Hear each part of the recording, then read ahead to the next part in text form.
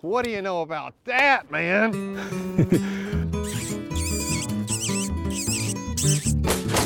That was pretty fun. All right. All right. All right. Well, let's get it started. Let's just jump in. I'm Chase Winiger, host of the podcast, and down we got Lee McClellan today, How is everyone? co-host of the podcast, and then we got John Brunges. Welcome. Good to be here. Oh yeah, John, what's your official title? I am the Migratory Bird Program Coordinator. So you're the top dog when it comes to migratory birds. Hunted migratory birds like waterfowl and doves and things like that. All waterfowl, doves, sandhill, Sandhill cranes. Rails, coots, gallinals, all those different species. So. That is, and that's coming up. Most of that's coming up. Yep, some of it we've had we've dove season obviously is kind of come and gone. Yeah. And but we've also had rail season for the last month or so, and we've had a number of snipe, things like that have been in season. But in our early goose season, our early wood duck and teal season have been in, but Thanksgiving kicks off most of our waterfowl season. Yeah, and I never have waterfowl hunted before. It's pretty much the one type of hunting that I haven't done. Don't do it. It's terrible. People tell me It's addicting. Yeah. Say goodbye to your wallet. Yeah, that's what they say. They say as soon as you Open it up, try it, throw all the money out, and get it over with. I'm going to go this year, but I'm going with somebody who has decoys, who has all that stuff. Because I'm 100% sure I'm going to like it, but I need to, before I throw a ton of money at it. I don't have a ton of money to throw at it, so I can't do that. I can't do that anyway. But I'm gonna get somebody to take me out there. People like to say it's really horribly expensive, but there's ways to do it without spending a fortune. Exactly. The way I do it, because I can't afford all that stuff either. I have seen decoys in the store before. I used to work at Sportsman's Warehouse in Lexington. I know those decoys can be pretty pricey. So they can, but you can also find the old hot buy birds, or you can find used birds or something like that, and you can buy a dozen for under $50 in a lot of cases. You don't have to have the fanciest, of everything. I know in our sandhill hunt last year, it looked like Kroger bags they were using. Kroger bags with a little fake head on them. Absolutely. Wind socks those are effective for certain species, for geese and for cranes. And but you just don't always have to have the fanciest everything. We got a lot to talk about today. I put some feelers out earlier on social media, and I kind of said, what do you want to hear about? And a lot of it was waterfowl related. There was some other stuff in there too. And then I know, Lee, you've got some notes written down over there. Mm-hmm. New state record fish. Mm-hmm. Blue cat, 106.9 pounds. Beating the old record of 104. Yes. Caught by Bruce Midkiff, that for a while was the 50-pound class or line class world record, but that's been surpassed now by a 143-pound fish that was caught in June of 2011. So that's ridiculous. Yeah. 143-pound blue. Could you imagine? I can't. It's caught in Kerr Reservoir. So this one was caught in the Ohio River, just like the previous record. Tell me about it. It's 58 inches long, which is, mind-boggling. 24-inch girth, which is even more mind-boggling. He was drifting a live moon eye below Olmsted Lock and Dam in the extreme lower part of the Ohio River, not far from the confluence with the Mississippi. And the thing is, it was caught by a man by the name of Glenn Grogan. He's a taxidermist. And he was competing in a tournament called the Walter Hayes Memorial Tournament, and named in honor of his good friend and fishing partner who passed away last year. Yeah. So I was talking to Adam Martin, our fisheries biologist, yesterday about this catch, and he thought that was pretty cool, that the guy who was good friends with the tournament namesake caught a state record after his friend had passed. Wow, that's pretty cool. That's all. That's an impressive story. The most impressive part about that to me personally might be the live moon eye. Because I don't know if you've ever caught a moon eye. Have you ever? We have a moon eye record. Well, no, I'm just saying. Have you ever personally actually? I've caught skipjack, but not moon eye. We caught 2 moon eye in Elkhorn last year on little spinner baits, right? Mm-hmm. And this was late in the year. And I'm telling you, you pull that fish out of the water, you pop the hook out of its mouth, you put it back in, it's floating. I don't know how you keep one alive. Well, they're kind of like shad could be like that as well. They got to be the most fragile fish I've ever caught, literally. But he was just drifting it below the lock and dam, not doing anything particular special. Caught on 80-pound braid. 80-pound braid. Mm-hmm. Now the blue cat. And see, this is where I'm kind of confused. There's a state record blue cat, which is now 106, and if you look at our state records, that is the largest fish listed in the state records. Yes, but you go up to Slato and you look at it says we caught a 206-pound spoonbill at one point in time. It says it was caught, but it doesn't list it as a state record. Do you know anything about that? I do not. But a lot of times, those kinds of catches were just never verified. They never went to the trouble. It might have been back before we were verifying them. But it has the replica up there. And it says 206-pound spoonbill, but you look on the state records, it's not listed. So it had to be something where somebody just didn't do something. Or, sometimes they find them dead. Yeah, that's true, too. I didn't even think about that. I guess it's not a state record. And then the guy who caught the current state record... or it could have been... You can't snag a state record either. Right. Netted or He caught his fishing... he was fishing a spinnerbait for bass. And the rostrum caught the line and went down, and then spinnerbait caught him in the side. That's how the... what was that bass's name out there in California that turned up dead? No, she had a name. People went there to fish for this fish. It was a new world record, largemouth. Somebody caught her, foul hooked her, side of the face, and caught her, weighed her. It was a new world record, but it couldn't be. That's right. That's like about 10 years ago. What? Yeah, that fish had a name. I can't remember. I can't remember it either. I should know it, but people went after that world record bass was caught, because you got to think a world record largemouth is like a lottery ticket if you catch it. Oh my God! So when they released that fish back into the lake, people were swarming trying to catch that big bass. Nobody ever caught it. They found it belly up in the lake about 2 years later. Would have been ridiculous though, but that could be how that spoonbill was caught. It just unofficial, or it couldn't be officially a record because it was snagged or something like that. Oh well, I wanted to hear the story about that blue cat, so I'm glad you told me. And yes, it beat Bruce Mickiff caught it in the Lower Ohio as well in 1998, the previous one, and it was for a while the 50-pound line class world record. But this one won't be able to do that, since it's not going. That guy's crushed the 50-pound line class world record with 143 pounds. That is the all tackle world record blue cat now. That's ridiculous. Jeez, Lee, keep punching the microphone. I'm telling you. All right, so I don't know what you have up, Lee, but here's what I was thinking we'd do today. Okay. Because we got JB in here, so we got to talk some waterfowl. And I have a list of a couple of things I wanted to ask about with waterfowl as well, or migratory birds in general. Most of it's waterfowl.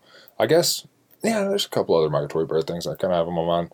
And then I don't know if you have anything in particular, Lee, but like I said, I put some feelers out on social media earlier to see if anybody had it. Let's go for them. Well, I'll do that last. Okay. Let's go ahead and knock out the stuff because I might have more roll in. I still got my phone here in front of me, so I'll keep on looking for them. I had a guy email, "Where's the podcast?" Yesterday. I know. Like, we're doing one tomorrow. No, I got to take a chill. I'll go ahead and apologize to everybody because, it has been a while. It's been longer this time than it's been before, and a lot of that has to do with what's been going on up here. I've been in the field like crazy lately, filming every day. If I'm not filming, and I did take a couple of days personal to go hunt Indiana last week too. I'll talk about that later as well. But some of the waterfowl stuff I wanted to get to, and these are questions I kind of got given to me because, like I said, I'm not really a waterfowler. One of them was about the waterfowl surveys up north, because I guess that directly affects our waterfowl season here. Absolutely. We for the more than the last 50 years, they've done surveys on the breeding grounds up in northern U.S., Canada. And they fly those surveys every summer, and that gives us an idea of how many birds there are out there. Okay. And so this year's survey was down a little bit from the last couple of years.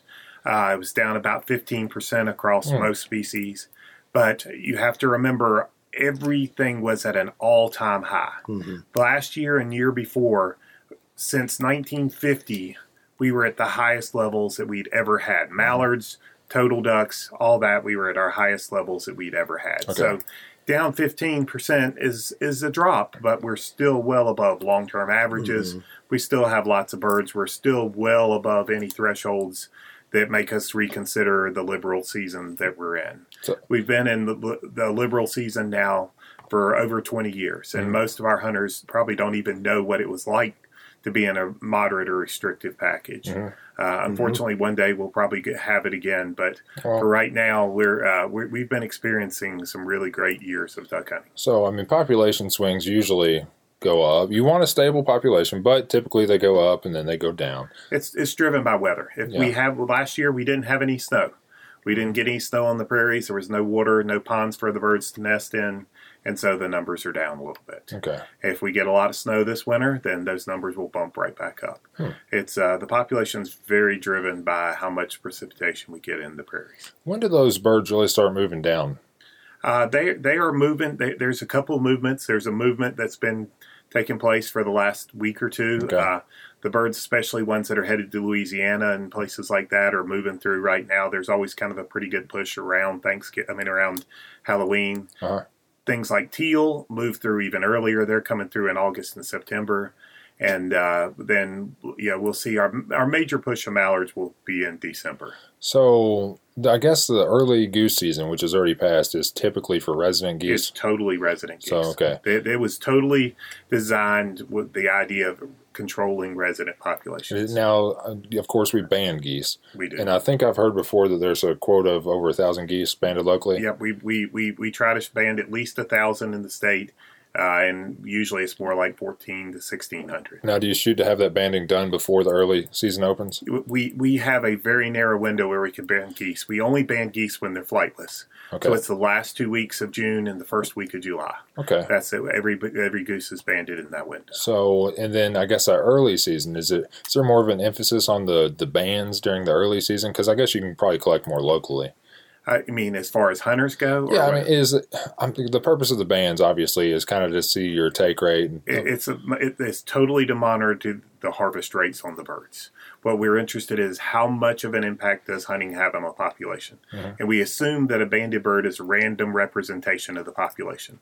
So as we look back at our harvest data, we banded and harvested this year about 5%. So when you look at that, because obviously you don't know, you probably can guesstimate what percentage of the population you're banding, but you're basically saying, okay, we banded these birds. These birds are the population sample, right? Right. So then if you take 5% of the birds that were banded, you're assuming you took 5% of the population. Of the total population. So those banded birds. That's why we have a certain size quota. Yeah. Because of our population. We had more birds in our population. We have somewhere between 35 and 45,000 birds in Kentucky. So we banned, again, around 1,000 birds. If we had 100,000 birds, we banned a few more to make sure that we had a better representation. And so say you banned those 1,000 birds and 400 are killed. And these are, I don't know what the numbers are, so I'm just throwing numbers out there. That would be way high. Okay, let's say about 5% of what so if we banned 1,000, we kill 50. So if you banned 1,000, you kill 50. So let's say you banned 1,000, you kill 50, and then you get two bands turned in from Arkansas. Mm-hmm. Then you could say, okay, well, we're thinking we're roughly taking 5% of the population here, and there is a good percentage of our population going to Arkansas. Absolutely. Because you're senior turns in. And wood ducks are maybe a better example of that. Our geese, I got to come back to geese in a second, but we only young geese move. Mm-hmm. Really, we have, if a bird is a year-old bird, some portion of our population will do what we call molt migration, and they will go from Kentucky right before their molt, which is that late June, early July period. And instead of doing it in Kentucky, they head to James Bay and Hudson Bay and just go up to the subarctic regions of Canada and molt up there. And it's called a molt migration, and it's kind of a pre-programmed thing to send, and they don't all do it, but some of them do it. And so if they're not killed in Kentucky, it's generally those birds making that migration up there and then coming back. But for something like wood ducks are something we also banned a lot of. We kill about half of our wood ducks here in September, and the other half in Louisiana in December and January. Half the banded ones that actually get killed. Yes. So what is the percentage? Because I actually got to go down there and see the wood duck banding this year. I filmed that piece. We went out there and we shot the nets. Yep. It was pretty cool. It is. I think we caught 212 or 217 that day or something like that. It was really cool to see. Aside from the mosquitoes, I enjoyed every second of it. Welcome to the West Kentucky swamps. Welcome to this year. God, mosquitoes were terrible. When I woke up and saw that first frost the other day, it was like Christmas morning. Mm-hmm. And then last night, a mosquito got me while I was hunting. So it's not quite there yet. Yeah, but I'm ready for them to be gone. Me and you both. They were eating me alive this year. So what percentage of the wood ducks actually get taken? They're higher than geese. We shoot about 15% of our population of wood ducks. We harvest a pretty high level wood ducks. Our wood ducks, you can harvest up to about 17% before you start to negatively impact the population. Okay. So we sit pretty close to that threshold. So we want to band a lot of wood ducks. Part of why we band a lot to make sure that we are not over harvesting. Yeah, I can't remember if it was 400 ducks on that WMA specifically we were at, or not. That's not statewide though. what we banned almost 2,000. Okay. It's around So, 2,000. so they must statewide. have just been shooting for 400 on that WMA because you somewhere. obviously want to spread your Right. bands Yeah. out. We stopped, like, again, the guys at SLUs at times they may be able to catch over 1,000 birds there alone. That's And ridiculous. Ballard is the same way, and so we have to stop them. So it again is a representation of the entire state, not just these two areas, and so we stop them at certain levels to make sure that we have a even distribution I don't across know. the state. I'm sure you watched that video. Yes, Yeah. you did a fantastic job. I loved it. Well, thank you. There had to be 400 or 500 birds up there, not catchable, not close enough to the bait, but just in that area. There had to be 500 wood ducks there. Absolutely. Because I don't think we caught half of them. No, there have been. I've been at that WMA one time where 1,000 birds flew in at first light. That's ridiculous. And in fact, we waited. The manager there at the time was Mike Morton, was before Charlie, and he would let them come in 200 at a time. The first 200 came in, ate, flushed off, and was gone. And then 200 more. And so he waited all the way till the end to let all the first birds have fed and get out of there so that they didn't see the net get shot. That makes and sense. so he did for 5 weeks in a row. He would put the net on birds because he was willing to sit and wait on them. And it was I don't know if my nerves are good enough to do that. I'm ready to shoot. No. I'm ready. Once if they're on the bait, they're like, you got to catch them when you can. But That's what Charlie, and I don't, people probably need to just watch this piece, and they can do it if they go to YouTube and just type in Kentucky Afield duck or rocket net or anything like that. But he let them flush twice, maybe almost three times, and before he actually fired the net, because each time they flush, if they come back in a bigger number. Yep. And you're basically just hoping they don't eat the bait out or they don't decide to get full and not come back. So, but if you watch the video in slow motion, which I did frame by frame, before he fires that net, those birds are starting to flush. You know what I mean? So I think if he hit that trigger or that detonator, a second later we would have had a completely different outcome. He pushing it. I mean, it was right there. It's a nerve-wracking thing. Yeah. It is a hang on for your life. People lots of time ask, can they go wood duck banding with us, and we don't generally take people because you have to sit and wait for it's right, and you don't want to get in a case where you're firing the net when it's not right just because you have people there. Yeah. And so it's a challenging thing to get people to see, but it can be pretty nerve-wracking when they get up there and you think your fingers all but squeezing and boom, away they go. Yeah. Well, I literally think that as the net was getting fired, I'm talking a half second before it, I think those birds were starting to flush. Because when I watched the other flushes, I had that GoPro right up there by the net, so I had a really good look at the birds. And when they flushed the other times, typically one duck would take off and then the others would kind of follow behind. Mm-hmm. And I almost think that the duck that took off first was a mature female.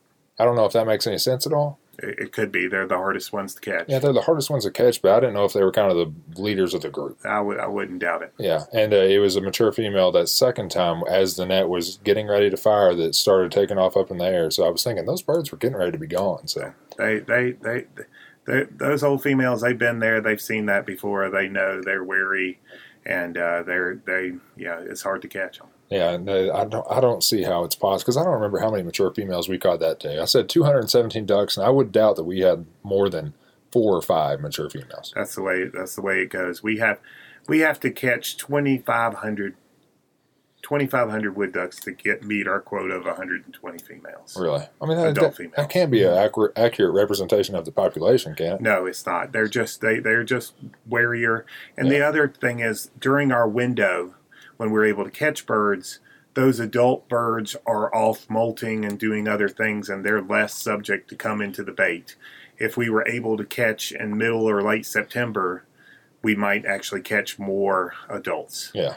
Because they finished with their molting thing, and then they'd be more willing to come in. But obviously we're hunting then, and we can't have bait out anywhere. Yeah, that makes sense. No baiting during hunting season. People get in trouble. Yep. What's something I wanted to ask about, and this kind of ties into what I already asked you. Youth Waterfowl Weekend is this weekend coming up. It will be it's not next weekend, not this weekend in 3 days. It's the weekend. So it's the opening weekend of gun season? Yes. Huh. I wouldn't have. I guess, waterfowl hunters and deer hunters probably don't. Pretty much the separate part of the world. Yeah, they don't really run into each other too much. And again, that's Eastern Youth Waterfowl season. See, I didn't know the that. debate, we have 2 zones in the state. We have an Eastern zone and a Western zone. And so the Eastern zone is probably the 2/3 eastern 2/3 of the state. Okay. And so you can hunt in the eastern half of the state that weekend. And then the western zone youth season will be the weekend after the hunting season ends, first weekend in February.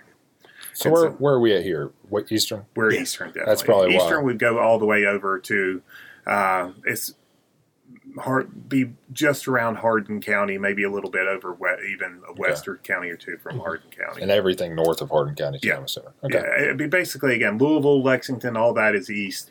I think Bowling Green is, I can't remember. I It's think right the on line is around Owensboro, isn't there? A little bit up from it? There's a line of counties there. I mean, it's like this much western, this much eastern. 2/3 of the state is eastern. And that's easy to show on the Yeah, script. so that graphic's going to come across great on the podcast. Lee. It will. You didn't know I was clairvoyant. I didn't tell you about that. We have a map of it now on our website that if somebody's really interested to see what the county, I can never remember the Lee knows. specific list of Lee, counties. where do you go to? Because when I talked to you on the phone earlier, you said that the waterfowl guide wasn't out, but it was on the website. Well, there's a waterfowl page under the game species that has all the pertinent information, and the PDF is being produced right now. Okay. That's one of the things I wanted to say. We're not printing a waterfowl hunting guide anymore. So if you, the PDF will be in a printable form. It'll be easy for you to print off on your home computer, or you can go to your local public library and print it off there for free, or you can just refer to it on your phone. Yeah, that's what I do. If like my hunting license and anything I need to refer to or something like that, if it's not, I screenshot it. I save it to my phone, and then I can just flip through my camera roll. And here in the state of Kentucky, I even do that with my hunting license and stuff like that. If I get checked, I show them my phone. I went to Indiana last week to hunt, and I don't trust it up there. I don't know what they're like, so I actually carried hard copies of everything. I did too. I just went to Arkansas fishing, and I had one folded up in my wallet. I don't know. Like I said, I'm not going to risk it with other people's laws I'm not comfortable with. But Exactly. But I did talk to the game warden here, and he said that digital copies do work. So even you can just access my profile on the Fish and Wildlife website and pull it up on your phone almost anywhere you need to and screenshot it. Anybody who wanted that could do it like right now. The one difficulty in the waterfowl world is Water? is the federal duck stamp. Oh. Yeah, so you have to have a signed federal duck stamp. So you can't screenshot that. You need to have that. Yeah. Well, those are federal office. You can buy them online now, and there is a digital version, but it's only good for X number of days. So I think it's like 30 days after purchase, they actually mail you a physical stamp. And so once those 30 days are up, then you still have to have that signed physical stamp with you. I guess you kind of deal with a different world of regulations than our typical program managers here, because you deal with everything you deal with is federal, because it's all migratory. Yeah, the Migratory Bird Treaty Act gives the U.S. Fish and Wildlife Service the authority to manage migratory birds in the U.S. Okay. They allow us, states, to set seasons and things, but it's within their frameworks and that. So, deer, we can do whatever we want. If we with deer, Gabe and company, they can set deer regulations however, our commission can set it however they want. So they can try to set it however they want. That's true. But there are very specific rules. Like I hear one that my hunters love to ask, how come we can't hunt in February? We'd love to hunt in February. There's ducks and the reason is because the federal framework is the last day you can hunt ducks in anywhere in North America is the last Sunday in January. Yeah. So we can't, as much as my hunters might like it, we can't hunt in February. So we're really given a framework of federal law. Absolutely. And we have some room to work within. We can be more restrictive than the framework. We are in the Mississippi Flyway. We're allowed a 60-day duck season.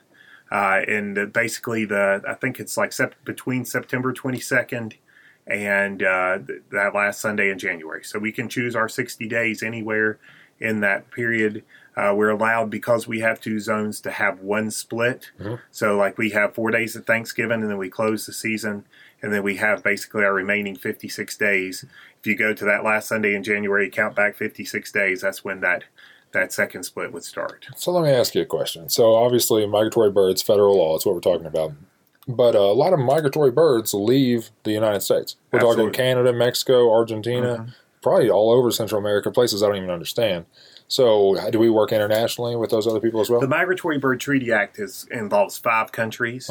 It involves the main players, United States and Canada, and then Mexico was a later addition, but also includes Russia and Japan. So what birds do we have that migrate to Russia and Japan? Japan is some of our ducks. So, I mean, there was in Louisiana or Arkansas last year or two, there was a Japan banded pintail that was killed in there was a Japanese band. I mean, that's a heck of a migration. But no doubt. But if you are in Texas, the sandhill cranes that you see in Texas almost entirely nest in Siberia.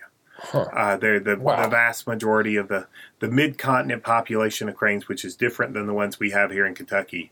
There's about 700,000 birds in that population, and about 500,000 of those nest in Siberia. So I'm trying to picture Siberia in the globe, because I'm a round earther. So I'm trying to picture, what exactly. I don't even know what the quickest way to get to Siberia would be. Across Alaska. Basically, if you imagine going from Texas, you go up through the country, through Canada, into Alaska, and across the Bering Sea, and then you're in Siberia. So those birds start there in Siberia and come from across that Bering Sea, that little line bridge that people walked across so many years ago and now it's flooded, but they come across that short distance across the Bering Sea there, and then into Alaska, and then down through the Canada and the U.S. It's crazy. I wonder what drives these birds to know where they're going. It's some migrations.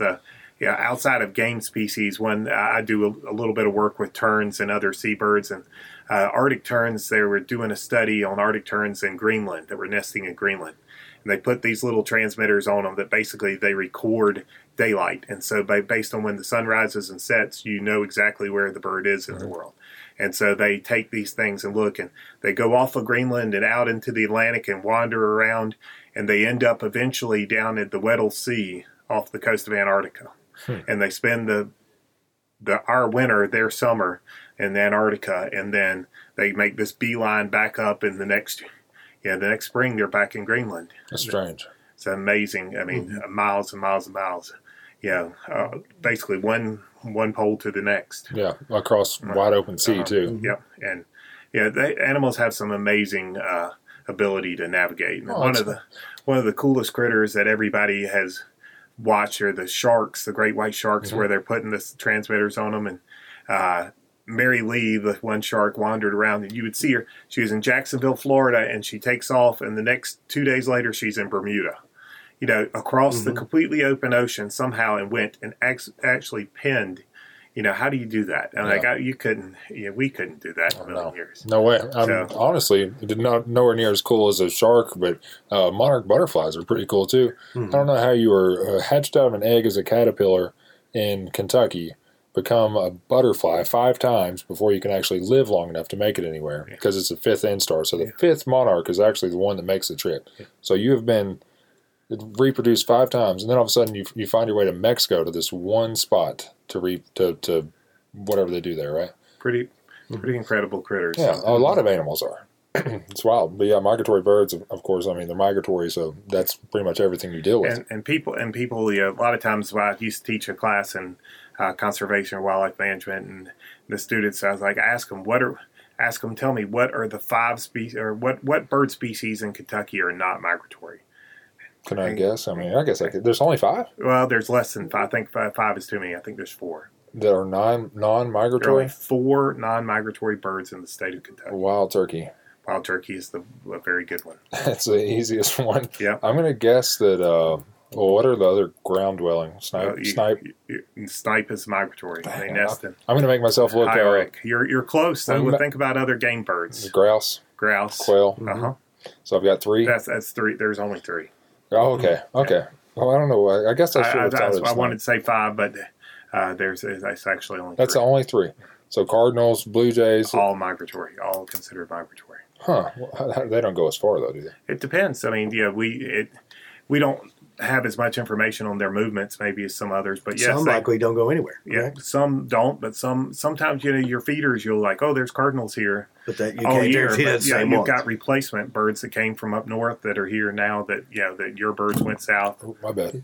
That was my. See, I'm not the only one. I pulled a lead. Dogging me on it now. Look, I'm just thankful it's not me. I'll do it eventually. I'm sure I'll do it again in like 5 to 8 minutes. 5 to 8. I'm going to look at the time. Okay. Yeah, time me because I'm sure I'll do it again.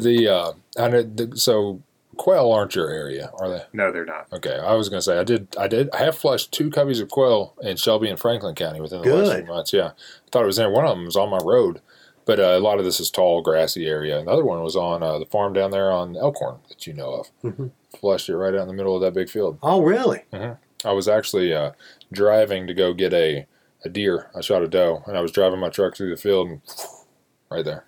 One time I was riding a motorcycle growing up on an abandoned distillery near Bardstown and flushed a covey of quail, wrecked my motorcycle, and burnt the fire out of my leg. It scared the living fire out of me. I ran right into them. They flushed. I was like, oh, let go of the handlebars, went over and heard, and, burnt my leg terrible on the muffler.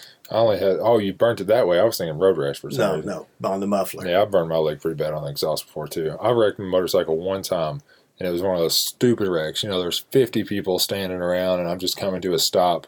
I'm on the front brake, and then I get in some gravel. And, wreck going 2 miles an hour and just feel like a complete fool.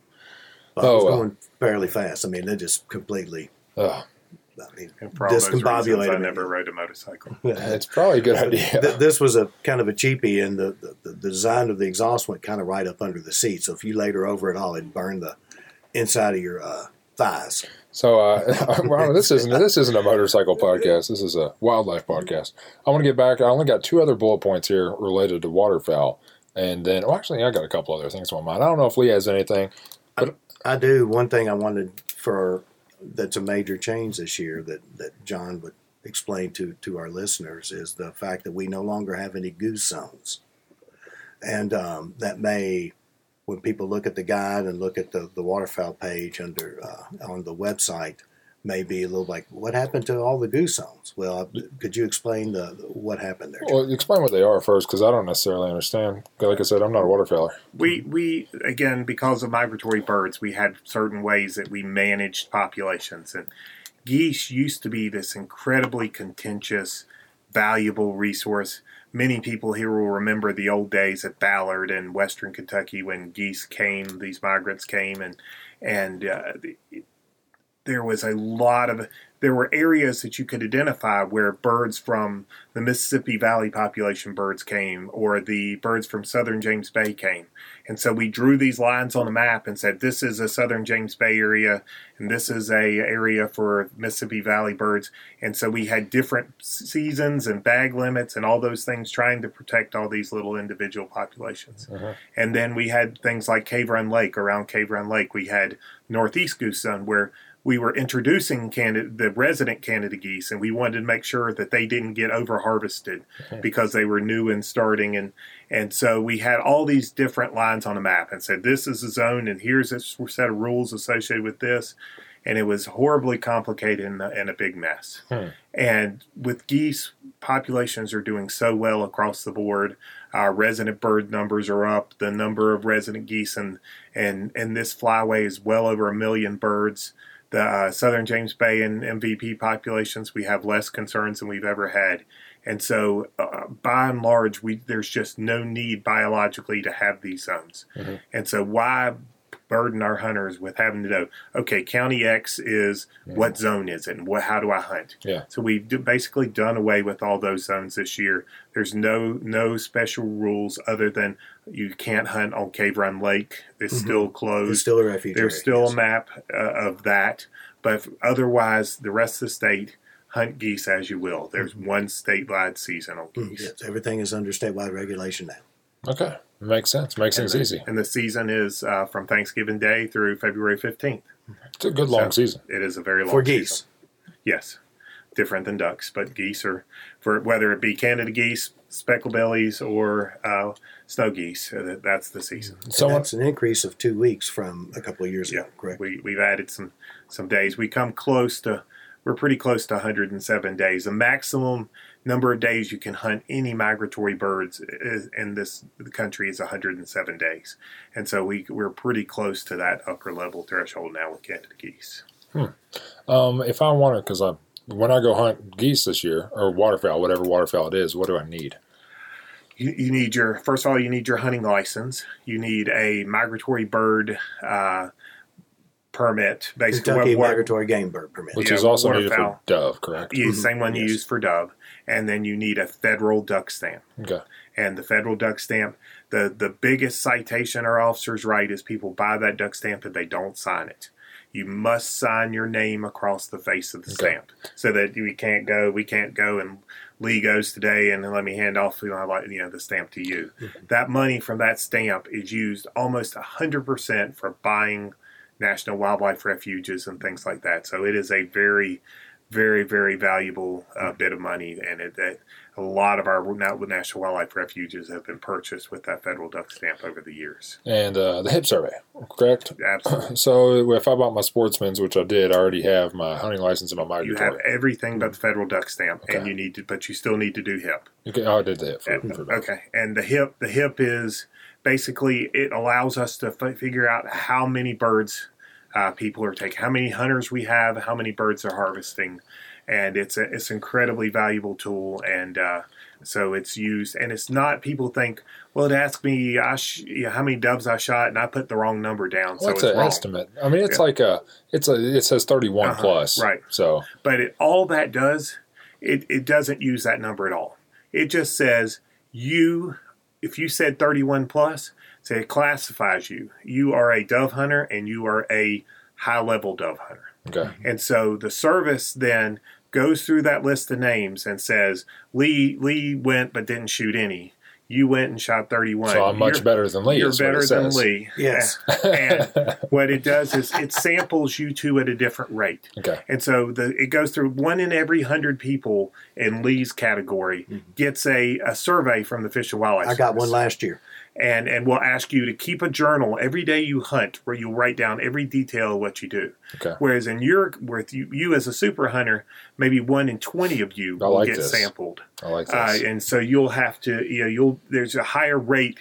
The more birds you kill, the higher likelihood. So all it does is classify you, stratify you, so that when we send out surveys to get the actual information we use, that we're not just sending it to 1 million people who didn't really go or didn't really try or did whatever. So we're trying to stratify the people we sample. So the way it was explained to me, and I can't remember who told me this. First of all, I actually talked to one of our game wardens the other day at a dove field. I saw him; he was out checking a dove field, and so I kind of started just asking him questions.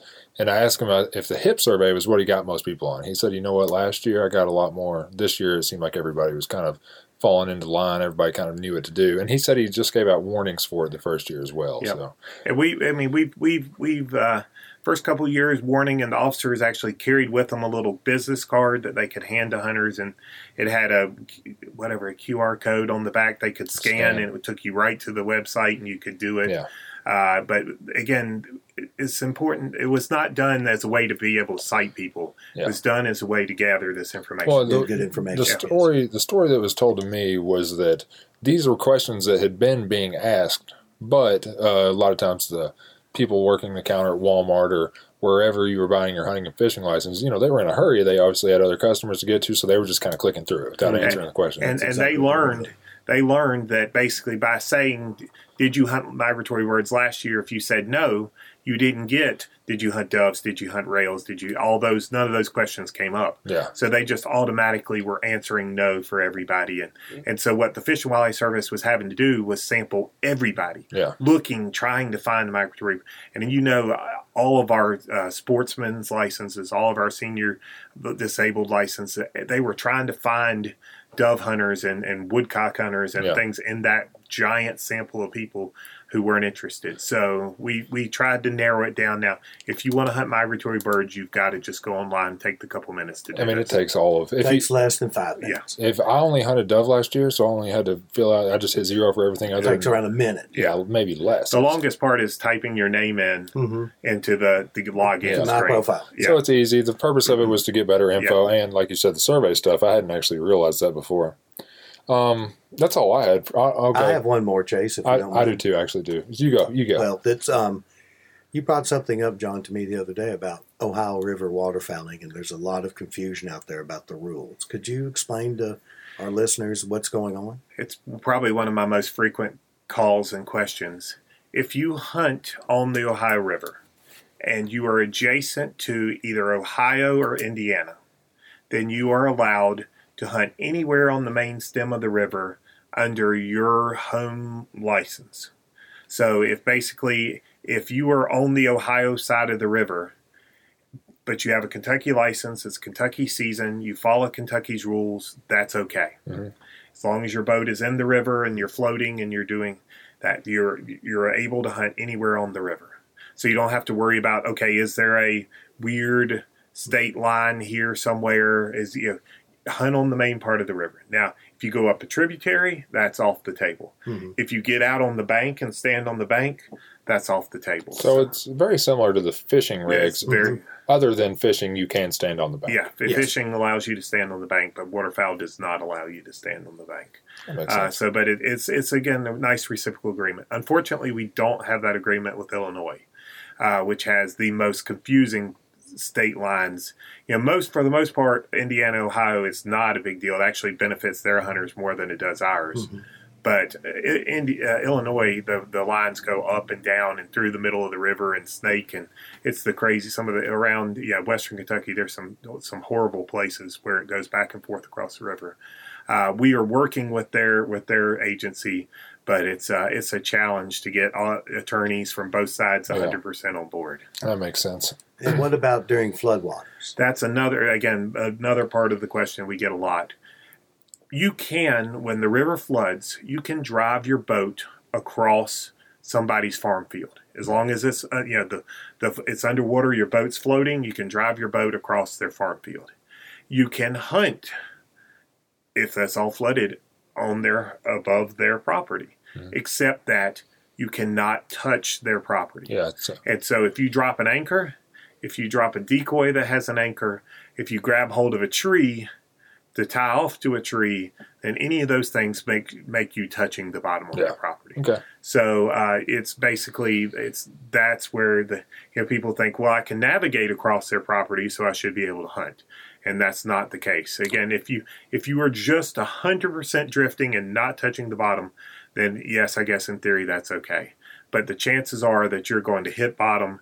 How are you going to float with a bunch of decoys? Mm-hmm. And so you're going to end up getting tangled up in a tree or something like that. So at some point, you're probably going to be breaking the law or by trespassing on the property. So you don't know what's down there on that property either. I mean, there could be a finch row or something. Absolutely. So you're running a lot of risk if you do that. So for the most part, we tell people just hunt on the main part of the river. Yeah. But there was a lot of questions kind of recently about where is, if I'm in the river, they say the landowner owns all the way to the middle of the river. And that may be the case, but the reality for hunting purposes, as long as you're in the main part of the river, you can anchor, you can tie off, your decoys can be on the bottom. Yeah. It's just once you cross that line outside of the main channel of the river that's where you start. You can't touch bottom. I'd say there's some common sense that comes into that somewhere. There is. The only other thing I had specifically to waterfowl for you, and somebody asked me to ask this, is expectations for the season. I think I have high expectations. I think we've had some really interesting early cold up in some of the northern areas. The birds are moving maybe more than we've seen in a lot of cases. Again, the numbers are still high. I still am hopeful. But ultimately, our duck season is driven by weather. And if it gets cold and the birds push and they're here and we have a good time, if the weather is warm and sunny and whatever, we may not have it. So it really is so weather driven for us. But I have good feelings about this year. I think a lot of places people have already been seeing birds and having a good time. Yeah. Well, this cool snap we've had can't help. Yeah. Can't do anything but help, rather. Yeah. This time last year, I think it was kind of in the 70s for, This weather, I'm telling you, it's been so up and down lately. It was super hot, and then it got dropped off, and it was hard frost. Yesterday, it was 70 again. Today, it's raining. Yeah. It's cooling off. So my counterpart in Minnesota was going early part of October, was going hunting, and everything up there was frozen solid. That they had already had snow. They'd already had, he's like, this is the earliest he ever remembered having snow and that much cold, and they were going up into Canada and having the same issues. So there's been some early cold. That's more birds for us, correct? Yeah. Yes, yeah. Should be. In a lot of cases, birds come through, and then we may get birds coming back north. It just depends on, lots of people think that the birds don't get here until late.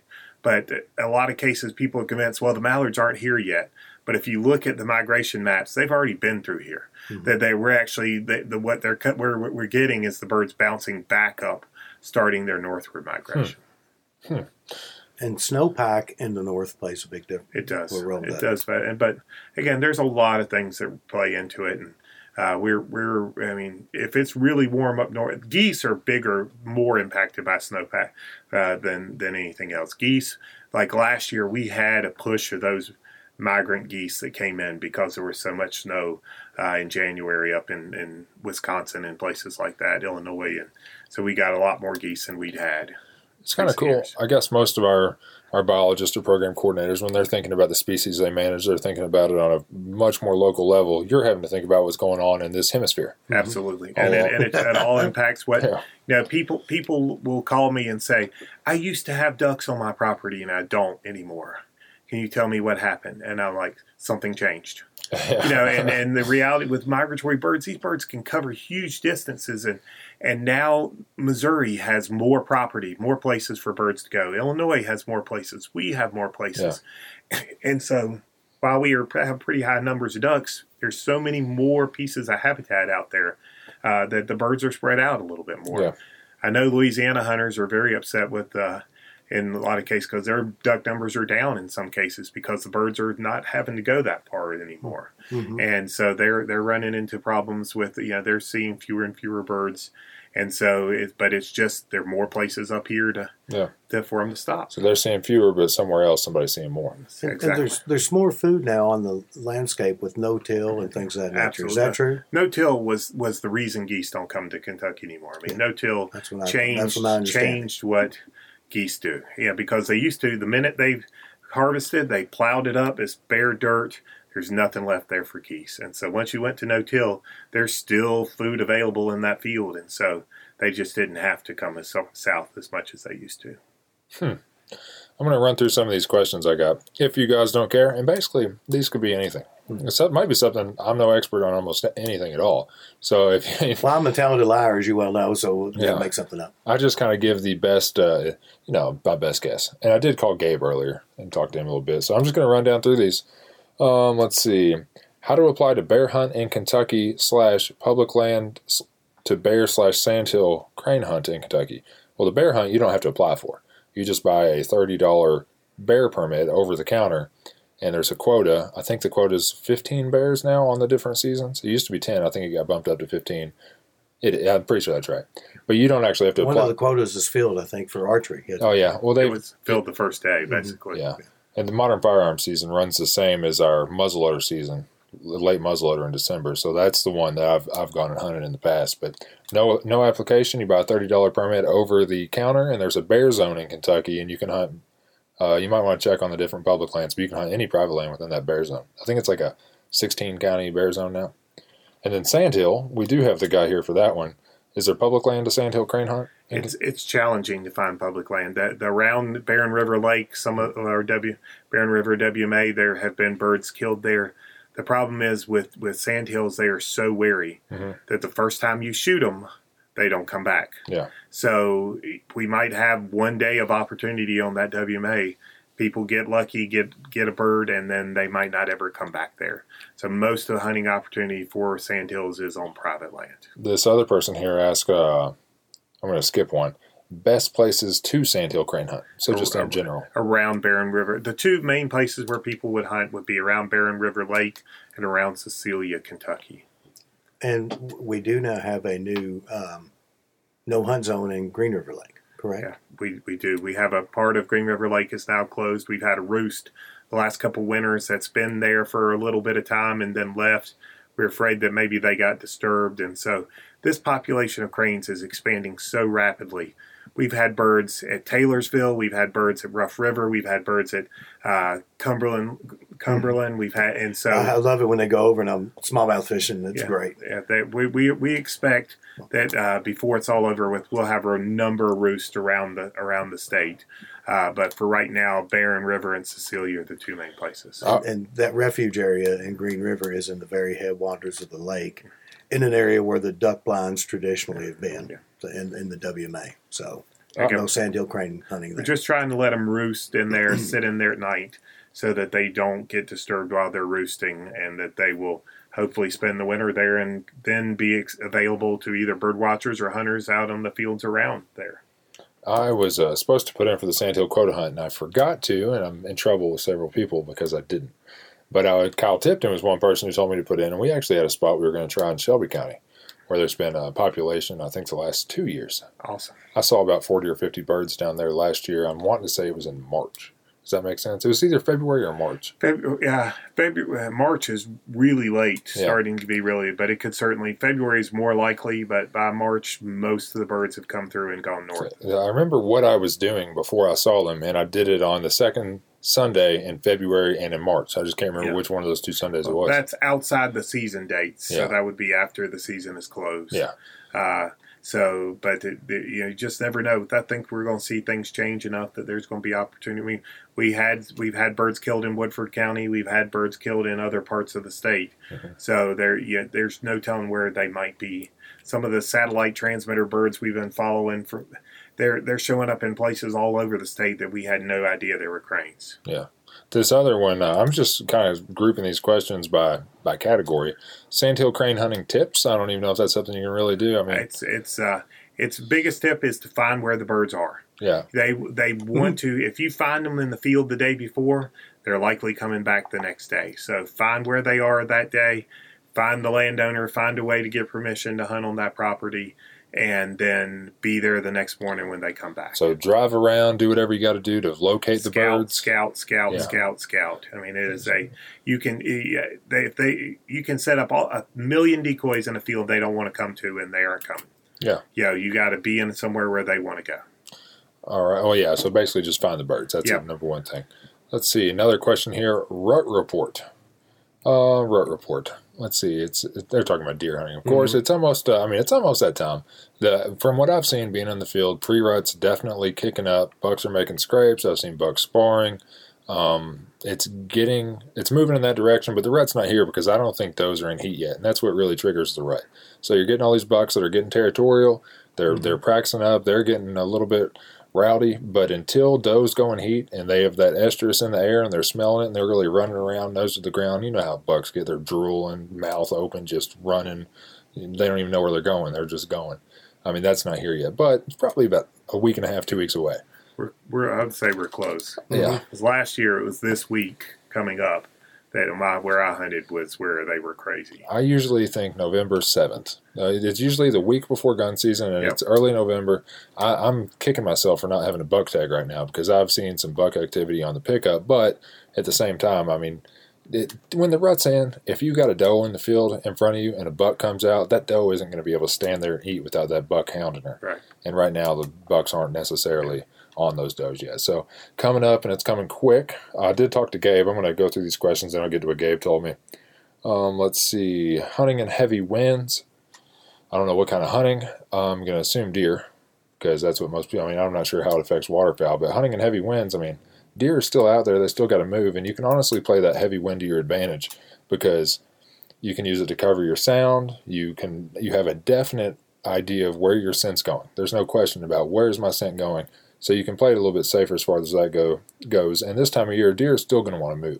If the wind's blowing hard, it's not going to keep that buck from getting up and freshening his scrape line because he's just going to have to do it. So I would hunt poorer conditions right now than I would probably hunt in September.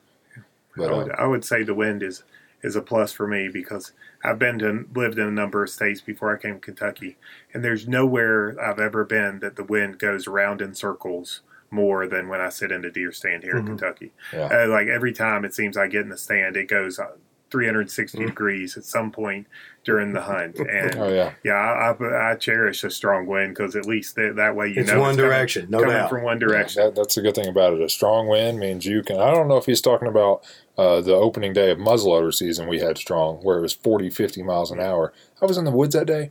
literally heard 2 trees fall. Like when I was out there in the woods, probably old ash trees or something. But still not a good. So I wouldn't want to be in a deer stand in a 40-mile-an-hour wind. What does strong wind do to waterfowl hunting? Does it put them down? No, they move. They move around during strong wind. It changes how you better shoot, because when the birds are close, that first shot they're close, but the second shot They're not. They're not. I mean, the birds can go from 15 yards to 40 yards in half a second. So when they flare and that wind hits them, they're out of there. So you better make your first shot count.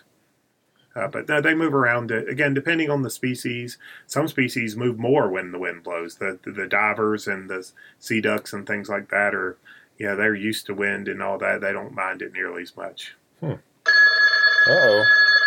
That is Brooks getting a phone call. Michael Gray. I'm just going to let this one go.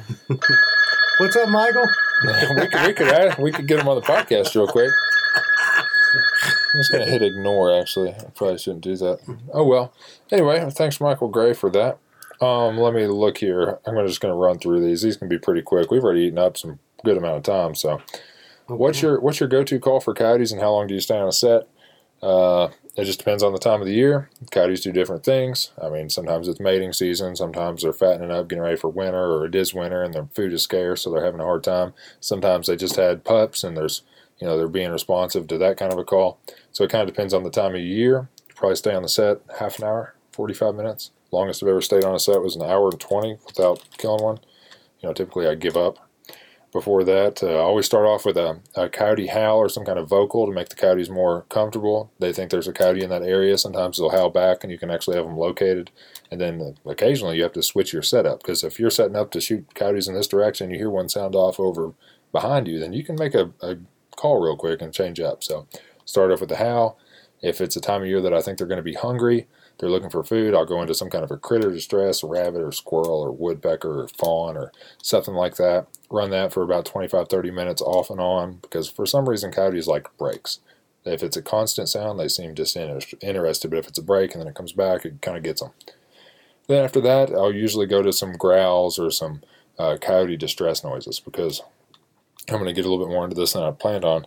Coyotes are they're a community animal. Like they actually live in packs, and it's almost like dogs. You know what I mean? If they hear another coyote in distress, they might go to it to try to help it out, or just out of curiosity. If they hear another coyote howl, they might go to it because they're social animals. You know what I mean? And they also mate, so mating calls work during that time of year, and they also have to eat, so prey calls work. I just use a variety of calls based on whatever time of year it is and whatever I think is going to work. Let's see what's next. Hunting heavy winds, sandhill crane, coyote hunting, out-of-state deer hunting. If it's JB, crow hunting on public land, where are the hot spots? That's a darn good question. I unfortunately probably don't have a great answer for you for where the best public land hunting spots are. Again, where you find crows. I mean, again, crows being migratory, they show up in groups. And the biggest group of crows I think I've ever seen was in kind of southeastern Kentucky one time. But you just have to go find where the birds are. I know that around probably if I were going to send somebody one place, it would be at Sloughs, Henderson area. Mm-hmm. I think there's a few people that hunt crows in that part of the world. I think that you could probably have luck hunting crows almost anywhere. Yeah, I've called a ton of crows in Shelby County and Franklin County and in Madison County. Norm did great on his, It can be anywhere. Again, Shelby County. If you can find some kind of concentration of crows, it's if you ever get in a spot where you're in a huge group of them, it can be just a spectacular thing to see several hundred birds come to you. Oh, and calling them's a lot of fun, too. It is. I remember the first time I ever called crows. I didn't even do it intentionally. I just had my coyote call, and it had crow calls on it, like a gaggle or whatever it's called. And I set it outside, and I hit it, and I didn't know what to expect. And next thing I know, I've got crows flocking from everywhere. There's like 70 crows up there. And it reminded me of the Wizard of Oz when all the flying monkeys swarm. Mm-hmm. I saw 3 or 4 gang up on a giant great horned owl one time at Central Kentucky WMA. I never will forget that. And they chased him into a big cedar tree. Huh. And you could see his little cat, looking at it. I was like, such a big bird, but the crows beat you up. I mean, they were... You're a hawk or an owl, you get beat up by crows a lot. Mm-hmm. Man, it's weird. This is completely unrelated. I've got a turkey that probably weighs 40 pounds, a domestic turkey. I've got a bunch of chickens and a rooster too. And the smallest, scraggly looking chicken I have, probably about the size of this Gatorade bottle here, beats up that turkey. That turkey will tuck and run when that chicken starts getting close. My dog weighs like 33 pounds. He's a beagle. He's terrified of that little bitty chicken. I think birds have this mentality where it's not about the size, it's just the attitude. Mm-hmm. And they're quick in and out. The big bird can't maneuver the way they can, and so they can jump in and out and hit. And yeah, they don't have a chance. Have you ever seen that video of that red tail and that bald eagle? I don't know that I have, but It's something. maybe. If somebody's listening, it's worth getting on YouTube. It's a red tail, and a bald eagle, and I guess the eagle's flying. And this is something to look up on YouTube. And the red tail comes in behind it and gets real close to it, and you see that eagle kind of look over his shoulder and see that red tail. He barrel rolls in the air and talons out trying to grab that red tail, and you see the red tail put on the brakes and just stop all of a sudden, and the eagle rolls back over. And it's crazy how maneuverable some of those birds can be. But It's amazing. crows are supposed to be some of the smartest Yeah, They are. They're birds very- too. So I'm sure. Lots of people used to keep them as pets. Would take them out of a nest or something. Not legal these days, but in the old days it was, and they could teach them to talk and some of those things. Sounds like a Halloweenish type. Yeah. Well, it is A Halloween, raven yeah. might be more along those lines. That's how appropriate. We don't have too many ravens in Kentucky. Let's see. I'm just going to, so there's only really two more topics that people ask me about here. And a lot of it's deer hunting. They want to know about deer hunting, and the other one would be trapping. So real quick, I did talk to Gabe Jenkins on the phone earlier, who is your equivalent in the Yep. deer and elk department. He's the deer and elk program coordinator, and he's been on the podcast before, mostly to talk about regs and things like that. But I will tell you what he told me. He said he's hearing from a lot of people in this region of Kentucky, so the bluegrass region is what I would call it, that they aren't seeing quite as much as they would expect. And apparently we have an extremely good mass crop this year. Mm-hmm. And a lot of the deer are holding up in the woods. So if you're hunting over a cornfield or something like that, there's a good chance those deer aren't even interested in the corn right now because those acorns are in the woods. So he suggests, and I completely agreed with this, try to find those mass crops if you can right now. We had a really good mass crop this year. So locate those oaks in the woods and hunt that area, and you should have some deer coming in there and hitting them. If they don't have to break the woods to eat, they aren't going to, especially when their favorite food in the world is right there in the woods. So just a second. So that is one of the things he told me, concentrate on the acorns. He said 75% of our harvest take place during modern gun season. And he said our harvest each year is extremely dependent on the weather because it's only a 2-week, 3-weekend thing. So if we have a bad spell of weather that comes through for 2 weeks, it significantly impacts our total harvest for the state. Hunt acorns, hunt scrapes. Don't be afraid to rattle and grunt right now because the deer are being territorial and they are being responsive to those techniques. I've seen it myself. Like I said, wishing I had a buck tag because it's my favorite time to hunt deer. My favorite time is before gun season, the 2 weeks leading up to gun season when you can rattle them in. All-time favorite. And then he said in 2 weeks, all that's going to go out the window. You're going to want to look for travel corridors, high traffic areas, and just hunt the does because that's what the bucks are going to be doing too. So that's basically what I got from him is that right now, mass crops, scrape lines, things like that. In 2 weeks, forget it. Hunt travel corridors and high traffic areas because those bucks are going to be cruising. So when gun season comes in, basically, which is a little less than 2 weeks away. God, I had planned this year on taking the week off before gun season, and bow hunting every single day, and I'd forgotten I compete with retrievers, and the national championship is here in Kentucky in that week, and so I'll be at that. But I've been for all year. I've been thinking I'm taking that week off, and I'm going to be hunting and bow hunting every day that week. I would love to. I'm probably going to take some time off and go back out of state. I did get an Indiana license and tag, and like I said, I'm kicking myself for tagging out in Kentucky, and I'm very happy with the deer I took. The thing is, I enjoy deer hunting in mid-October to the first day of gun season so much more. I mean, it's my favorite time by far to be out there, but I also enjoy bow hunting so much that I can't not be out there from September 1 through then. So I go and I sit and I sit and I sit, and if I kill something early, which I'm obviously going to do if I get the opportunity, then I'm sitting on the sidelines. So this year I said I'm not sitting on the sidelines anymore. I'm going to Indiana. Me and a buddy packed up the truck last Friday morning about 3 a.m., headed up there to public land and hunted for a day and a half. And I don't know if you've ever deer hunted public land with a bow out of state, but it's tough, because you've never seen the ground before. First day we moved a whole lot, which was a mistake, because when you're moving, you're doing something wrong with a bow in your hand. With a rifle, it's okay. But we found a lot of good sign, kind of located some bucks, went back the next morning, and he shot a pretty good 9-pointer, which was, great. He probably shot a deer on that second morning we were there that a lot of people have been hunting that WMA for all year. You know what I mean? Which, I kind of feel bad, but it's part of the technique. Went out there and found the scrapes and hunted the woods where the sign was and rattled that buck in. So kind of the same thing that's happening here. Right spot at the right time is all so important. You know what's cool? Is he shot that deer, and I don't know if either one of you guys have Instagram or anything like that, but I do, and I put a picture of the deer he took up, and some guy from Indiana sent me a message that he had trail cam pictures of it. And he dropped a dot on the map. He said, this is where I got trail cam pictures of it. And he got the trail cam pictures on private land across the road from the WMA. And it was probably a third of a mile.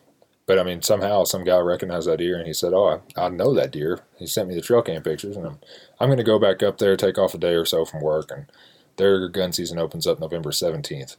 So I've got until then. Because basically opening day of gun season is the last day of bow season for me. I know it's not in reality, but for me it's like, that's when I need to have that buck, is by then. Because after that, it just all drops off. In my opinion. That's just my opinion. So, the world changes, for sure. Yeah, the Orange Army hits the woods.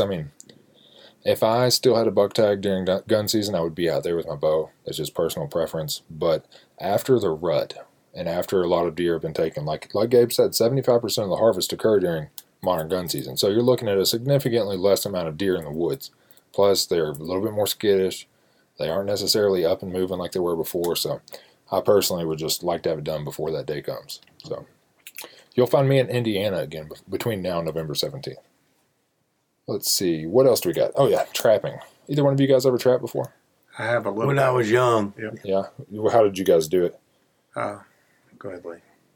The little Boy Scout traps we learned that were horribly ineffective. I think we finally got one. You're talking using saplings and Oh, yeah, you're talking about the real primitive trapping type deal. That's why I learned in Boy Scouts. Digging holes and putting a layer of false ground over and it. using a sapling and the sling to catch. Got one little baby rabbit one time. That's all we did. But it was fun to learn. I never did it that way. I spent a year kind of post-grad school working for a Department of Ag and Wildlife Services trap beavers a lot in that time period. So it was...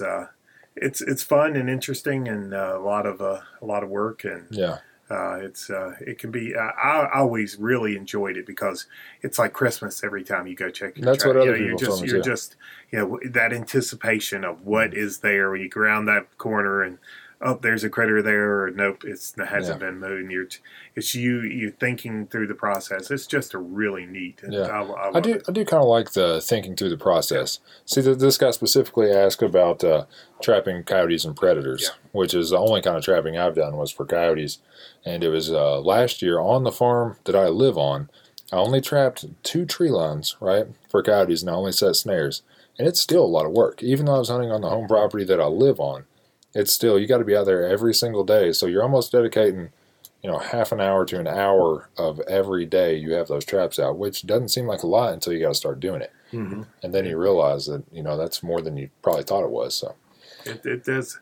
And especially add to that, like beavers, you're out in chest waders and sloshing through the swamp and stuff, checking those traps. But it's still, I really wish I had more time to do it because it is a lot of fun. It's again, that you against it's that thought process and where are they, how do you put their foot like trapping a coyote? Yeah. How do you put his foot right here on the pan? Yeah. How do you get him to stand right here? See, I've never done it with the pan traps. And see, honestly, the coyote style trapping I've done with the snares is very similar to the conibear style trapping with the beaver. Right. You're basically trying to figure out where they're going to pass through. Right.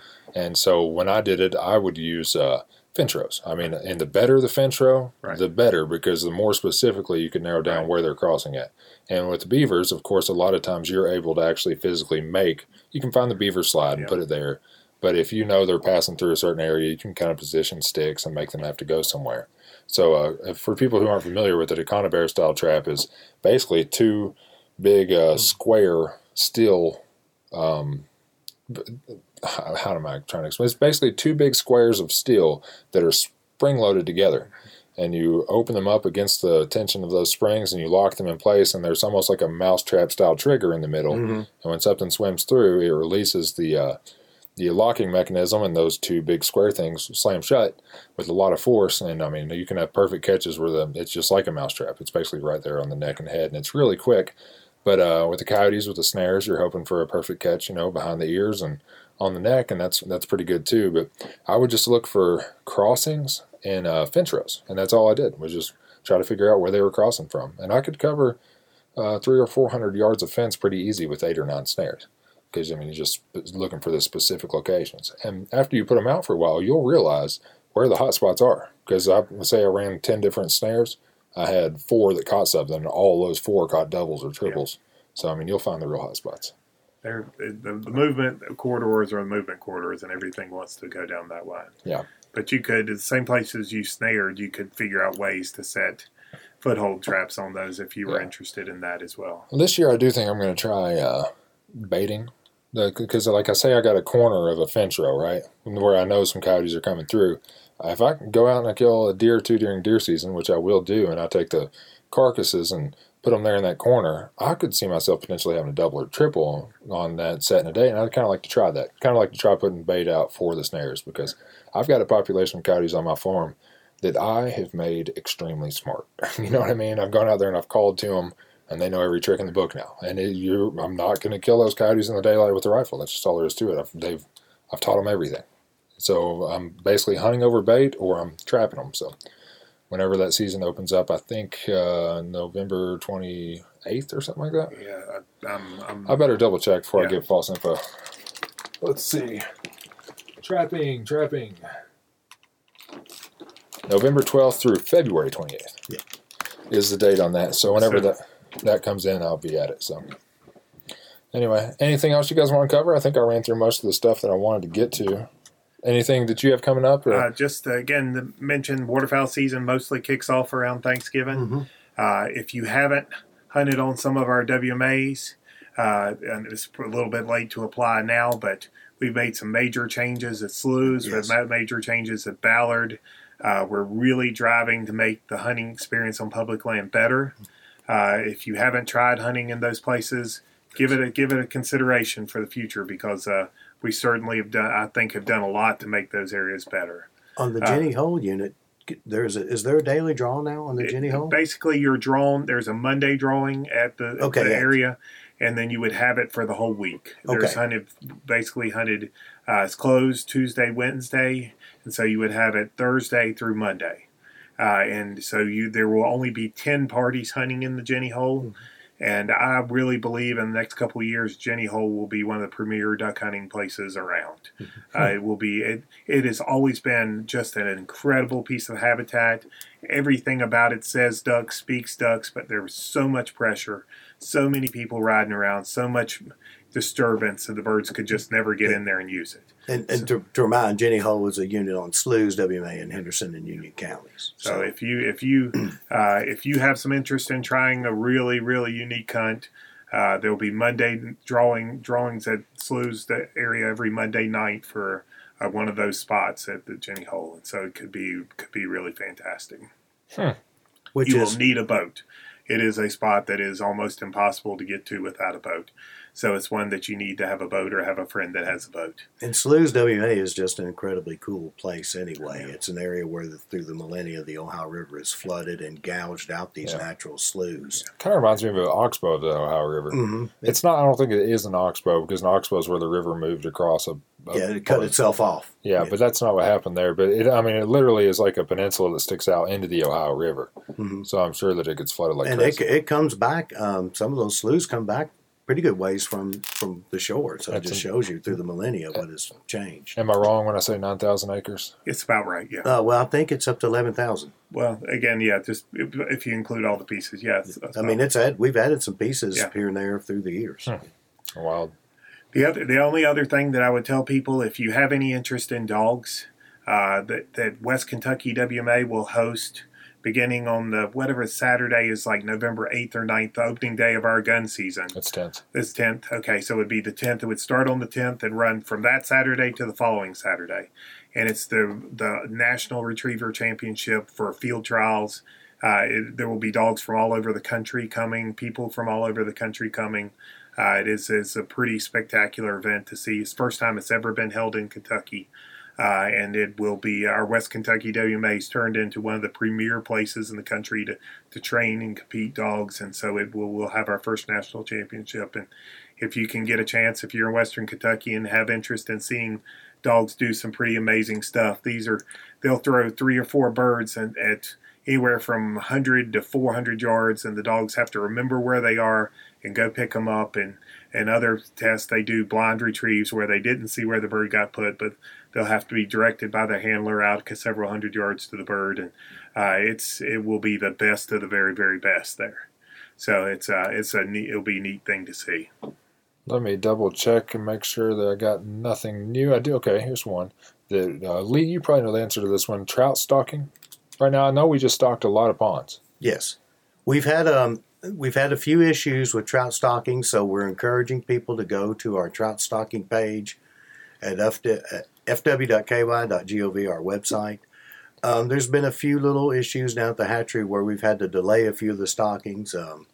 It's not a giant deal, but just check that to make sure if you plan to go out. A lot of people, they check that site every day, and as soon as they stock, they want to be there when they're being stocked. Yeah. So go to the trout stocking page. It's right under the fish tab, and check, because we've had to do a little bit of shuffling due to some issues with trout numbers from the hatchery, which are being resolved. But it's no big deal, but it may impact some of those Fins Lakes especially. Yeah, I know I did see where several Fins Lakes near us had been stocked recently, so I would just check that. Yeah. I knew it had been happening. He also said, what about creek smallies?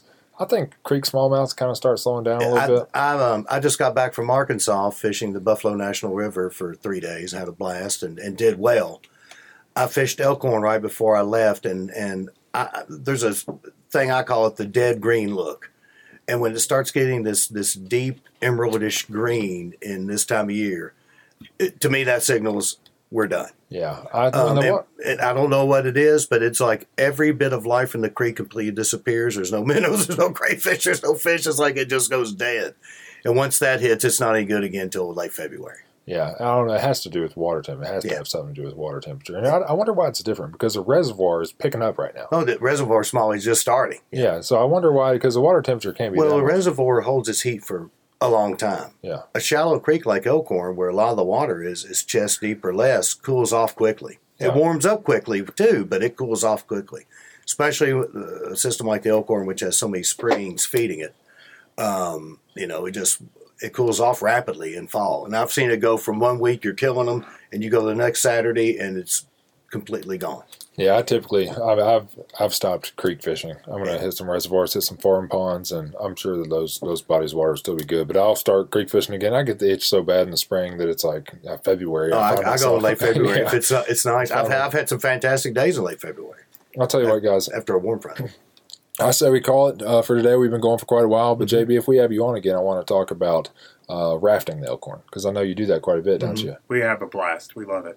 I mean, honestly, I'll just go ahead and talk about that now, because I didn't know you did all that, and then I've seen you raft in your truck before, and I'm friends with you on Facebook, and I knew your wife always had her kayak on top of her truck, so I know you guys go out there quite a bit. But I've watched some of your GoPro videos going down the Elkhorn at 3,000 CFS, and you've probably done it more than that, if I had to guess. 30. Well, above about 4,000, the dam becomes.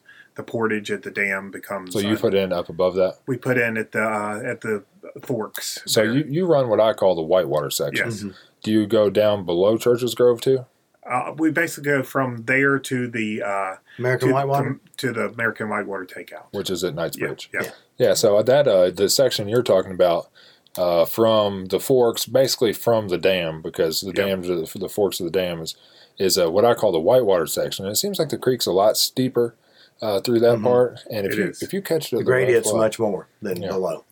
I've kayaked that before at 15, which is a fun time. On a fishing kayak, that's a hang on for dear life. I was in a kayak that was way too small for me, but my buddy Bobby, he was a whitewater guide in West Virginia, and so I mean I trust him when it comes to this stuff. He's done the New River and the Goalie, and those were some of his runs. He did it in a canoe at 15. Which was it's really challenging. I mean, they're different canoes. They're whitewater specific canoes. This was an old yeah. town canoe. Yeah, I did it in a canoe one time. That section at like 800. It's rough. Laura Palmer and I did it. Really? And I thought we were going to die. There was S curves there after you go over after the hawk hole. Yeah, the S curves. There's about a 3 foot, 4 foot standing wave there that a regular canoe just does not like very much. It's so much fun though. Yeah. Oh, it is. It's a blast. I tell you, I have fun. I never have done that section in that water with the Hobie. I have a Hobie fishing boat. I don't know if the Hobie's not that maneuverable, but it's so stable. Mm-hmm. It's never going to flip or sink on you. Sometimes it's fun to run that Hobie through stuff. You know what I mean? Mm-hmm. And it actually rides pretty high in the water because it's got so much buoyancy. Yeah. I've done my Manta Ray at 800 and had standing waves seemed like nose high, and I did fine. But I got soaked, but I did fine. The big thing on all that is to just tell people to, be aware of what you're capable of, and the water has an amazing power. I mean, somebody 2 weeks ago died on the dam there at Elkhorn. Really? I didn't Basically, know that. they did the right thing. They portaged around the dam. They put in below the dam. They're wearing a life jacket. And they got in, and the suction back into the dam sucked them back into the dam. And there's a wicked hydraulic there. It's just terrible. So just make sure water has incredible power, and even when it doesn't seem that scary, it can be pretty. Water is very, very heavy. Yes, and it doesn't take a lot of water to push down on your body to keep it down. I think it's 800 pounds per square inch when you're underneath of a Lowhead Dam. I wrote a column about it when a kid drowned at Great Crossing Dam on North Elkhorn here several years ago. I remember that. I didn't know that happened at Elkhorn that recently. Yeah, That's pretty rough. And it's difficult to set up for that drop because you have the dam, then you have that little pool, then you've got a pretty wicked drop. So if you're unsure and you don't know, carry on past that drop and then put in. Yeah, get all the way around. Basically, there's a rapid there right below the dam. There's a spot where you can walk around, kind of almost around that rapid, and put it down there. Below. That's what I'm talking about. Yeah, so that if you're unsure, just put it in there. Pulled back into. Just be aware that even though the dam is here and the river is moving one way, it'll suck you right back into it. The hard part about that is that if you put in where everybody puts in, so you just portage over the dam, you walk 10 feet, and then you want to put your kayak in. That the chute that you want to run through to get through this next little section is in the middle. Right. So you're still 20 feet out from the main chute that you want to go down. So you have to paddle out and then run a left, and you'll be there's a good drop. I actually got a picture of a GoPro on the front of the kayak looking back, and it's going down that drop, and you got Jim Beam in the background and all that stuff. It's pretty cool. But yeah, that's a good idea if you're not familiar or with it or very experienced or not comfortable. Play it safe and go downstream a little further. Just portage. If you're scared of something and it looks scary, just portage around it, walk around it, drag your kayak around it, and start down below. It's not worth getting. In trouble. No one knows how brave you are if you're dead. Yeah.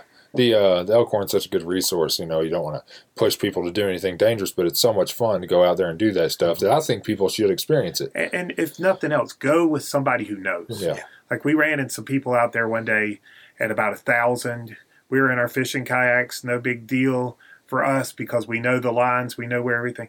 There was a couple out there with a very basic, entry-level kayak that had never been kayaking before. That was their first day. 1,000's pretty rough for your first day. We were like, we got them through all that. We got them to the little neighborhood just below the dam there, right at the S curve, and said, walk out and call somebody. You do not want to go the rest of this river today. I tell you, my favorite parts of that river are the area directly below the dam, where before you get from the dam, basically to the big palisade. That's an awesome spot. The hawk hole. That's a hawk hole? Mm-hmm. Okay, the palisade is the hawk hole.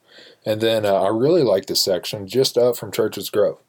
That last little drop with it. That's where you were recording on your Facebook page. Right along the wall there. The fast wall. You get flying through there. Yeah. Well, you're talking about Indian Head Rock, right? Go right in that, Jared. Yes. Yeah. So anytime that I put in at church, because if I'm going fishing, I don't necessarily want to do the whitewater section, but I put in at Church's Grove and, private, I know the landowner there and I have permission, so I'll put in up above that. And so I just get to a little bit of whitewater before I have to get the pole out and start catching fish. No doubt. But I love it, man. It's I fun. used to take the pole with me when we paddled that section, and I always came back minus a tip or something. Yeah, So I've seen- I finally pretty much got. I'm not taking. If I'm paddling this, I'm not taking my pole I've- because I always end up losing a pole somehow or doubt. another. I've personally seen that pole get hung in a tree going through a rapid, and that gets stuck, and Yeah. it's just hanging. I was thinking, I got to go back down here tomorrow and grab that. It That's never- why I don't use those rear Yeah. kind that stick up. I don't use them. Yeah. Because you'll be fishing with one rod, you look back and your rod's gone because it got hung in a tree a mile above you. The one spot I've ever lost tackle on the Elkhorn is also in that section where I had my tackle and everything in front of me, and I flipped going through something. I can't remember what it was, but it dumped all my tackle and it was just gone. So it's an expensive mistake. If you're ever on the Elkhorn, there seems to be groups all the time that meet there around noon or 1, and so on that upper fork section. So just if you do it, make sure you're with somebody who knows what they're doing. Yeah, and definitely play it safe around the dam. But it's well worth it. And if you honestly, if you haven't kayaked before, that's probably not the section No, to do. It's not the section to do. I would But you can Do the lower section Yeah. and get your bones. Hey, there are some good riffles for a first, for not even a first time kayaker, but for a fairly new kayaker on the Churches Grove to Knightsbridge section, or you can run Churches Grove all the way down to Peaks Mill. There's some good little riffles on those areas as I mean, well. think about how lucky we are living here and having that resource 10 minutes, 10 minutes away. It's great. I mean, there's, we drove last week to far eastern Kentucky to go rafting, but I mean, we have this great Elkhorn right here, and I drove 12 hours to fish, but Yeah. I have Elkhorn right here, yeah, too. Yeah. and we have, and there are probably people coming here That fish far to it go and there, yeah, go to Elkhorn. exactly. So Have you ever done the new? I have not done the new. It's on our list of things to do, but I did it one time. I did the marathon trip, which is actually in the Gully, I believe. right. And some of those rapids are scary. Yeah. I mean, you're talking 5+. Yeah. And it's like, that is something that it's like, okay, I'm going to do it because I'm in this boat and I have to. But those are things that, like, it's not as fun as Elkhorn, because Elkhorn is like you're playing around. Mm-hmm. But there are times out there on the You ain't Gully, playing. Yeah. you're actually like physically afraid. Like, And that's their class 5 is a high likelihood. I mean, it's class 5 because you have a high chance of dying. yeah, And it's with those on those rivers, you're with guides yeah, that do this every day. They know the lines. That the part of it is knowing the exact line to run, where you want to put that boat, what the water's going to do. And so, like we ran one of the first runs in our raft we did was on the Ocoee, the middle section of the Ocoee, and I was terrified the whole time. yeah. And fortunately, we had somebody with us who had done it a bunch, and he knew every line to take. Yeah. And we did it fine. Everything was cool. But if I'd been driving, we would have been upside down because I wouldn't have known exactly where those lines were. Well, and then, like, So it's good to have that knowledge of that river. that guy that we went with, his name was Joe Thacker, and he was really good. He'd been doing it for a long time. He, because the problem is, even if you're a guide, you're in the back and you're kind of driving the boat, but you're relying on your guest to paddle. Yeah. And so after we went through the first rapid, he's like, all right, you over here. He's switching people around, trying to get the power right so he could actually have, because you're relying on everybody else. Yeah. We lost a girl I say we lost her. She fell out of the boat in a class 5. It's called Pillow Rock down there. That's a good one. And she had to swim a class 5, basically. She came out on the pillow because it's basically the water is pushing against this rock and then pushing up, and it's creating a pillow. So the water is almost coming from straight below you. And so you get up there and the raft kind of shoots up in the air. You're about 6 or 7 feet above the rest of the river below you. She came out there because, it basically flips over on you. And she had to swim that 5. And I remember he got the throw rope out and he threw it. She couldn't catch it. And we were like, it was like, I would be scared if I was floating through a class 5 like that. No doubt. Because, you get pushed up against a rock or into a sieve or anything like that. That current's just going to push you down. You got to hope that it doesn't. And that's one of the benefits of like a river like the Gauley or the Ocoee or something where there's a bunch of traffic. You have all these people standing there with throw ropes to help rescue you versus being on the Elkhorn by yourself where there's, nobody to throw you to rescue you. And I will say this. People probably think, the Elkhorn, even at 1,000, the Elkhorn's shallow enough for me to stand up in most of the time. When you stand up, that's how you're most likely to get knocked off your feet. You can get hurt bad on the Elkhorn at 1,000. Well, the thing, if you stand up, that's how he always said, never put your feet down. Keep your feet up, because you don't want your feet getting stuck in a rock or something And like you that. just snap your ankle and you're Well, gone. not just that, but it can push You're you trapped. over. Just Yeah, hold- then you got pressure and you can't get out. Now, always feet up, butt bouncing. You feet downstream. The biggest, the closest calls I've ever had on the Elkhorn or any creek around here are always with down trees. Yep. It's always the Strainers. Yeah. And those trees can go down quick in a storm, so it's important to look up ahead. I remember last year there was a tree down on the Elkhorn, I wanted to say between Peaks Mill and 127. But it was in one of those spots in high water. I was like, man, that could be potentially dangerous because there was one of those that had like 6 inches of space between the creek and it, pushing like 800 to 1,000. Somebody came through there in a kayak and didn't get out in time or do something right. I mean, you try to push up into that, it's going to push you under. I don't know what's down there. And weird things change, like on that whitewater section of the Elkhorn. One day we went down it, and there's a cattle fence that's fallen and is dragging in the river. Yeah, so there's 20 feet of cattle fence just laying in the river from a cliff above. And you aren't paying attention. You paddle into that, you're gonna be in serious trouble. Yeah, that's no good. I mean, I've told Lee before that I'm amazed how quickly the creek changes over the last 2 years, just based on the floods we've had. It's shooting off in new channels. There's islands that used to be there that aren't there anymore, undercut banks, or you know what I mean? It's crazy how quick the creek changes with all that water pressure. But, And then, like the whitewater section at 3,500, the places you go are totally different than where you go at 1,000. yeah, Yeah, those like again that right at the end, right before you get to Salt Fleas bottom there, there's a couple of sections that you can't go at 1,000 feet. It's too shallow. But Surf City is one of the spots that it's got a 4 or 5 foot standing wave. You go sliding down huge incline, and at the bottom there's a big 4 or 5 foot standing wave. At 3,000 is pretty darn exciting. I'll have to try it sometime. I'll go out there with you sometime. Yeah, we got to wrap this thing. We've actually been going for way too long, guys. But appreciate you coming on, JB. Thank you for having me. Oh, thank you, Lee. Great time. All right, take it easy, guys. All right, man.